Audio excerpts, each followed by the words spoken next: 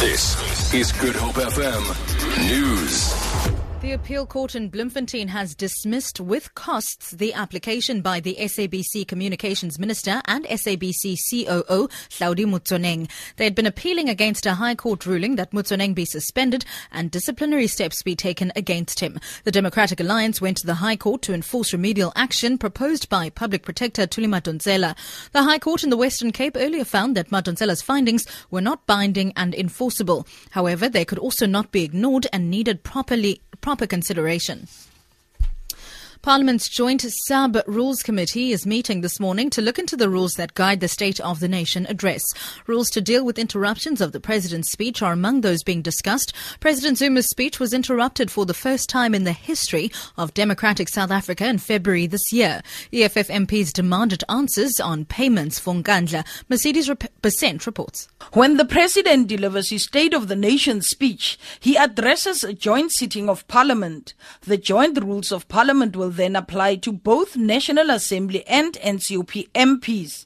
The Joint Sub-Rules Committee's co-chairperson, Richard Mdakani, says they will this morning look into a proposal to prevent the interruption of the President's speech in future. On the 12th of February, EFF MPs who interrupted the President's speech ended up being forcibly removed by men dressed in black pants and white shirts. Mercedes Percent, SABC News, Parliament. The Higher Education Transformation Network claims some universities have multi-billion rand reserves that are not being adequately used. President Jacob Zuma this week announced a task team to tackle funding problems at tertiary institutions. This followed a meeting between the President and University Vice-Chancellors. Executive Director of the Higher Transformation Network, Reginald Legobe, explains their view. There are institutional reserves that are sitting in private accounts with reserves of 9.8 billion rand. In most cases, these institutions receive these reserves due to disproportionate funding that they used to receive during apartheid. Now, why are these funds not being shared with the rest of the country, not being declared back to National Treasury, so that these funds can be fully utilized to recapitalize the National Student Financial Aid?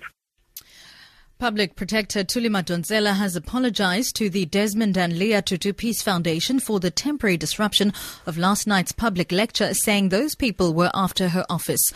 A group of about 10 people wearing T-shirts written Black First, Land First shouted and sang songs while she was speaking. They were swiftly escorted out of the venue by security personnel. Motsoeneng later said she has heard the group aims to follow her around and disrupt her programs. Firstly, I would like to apologize on behalf of the Public Protector South Africa that the drama that started a few weeks ago in relation to our work has been brought here. I just want to indicate that the young people are following up on an investigation. They're not the complainants.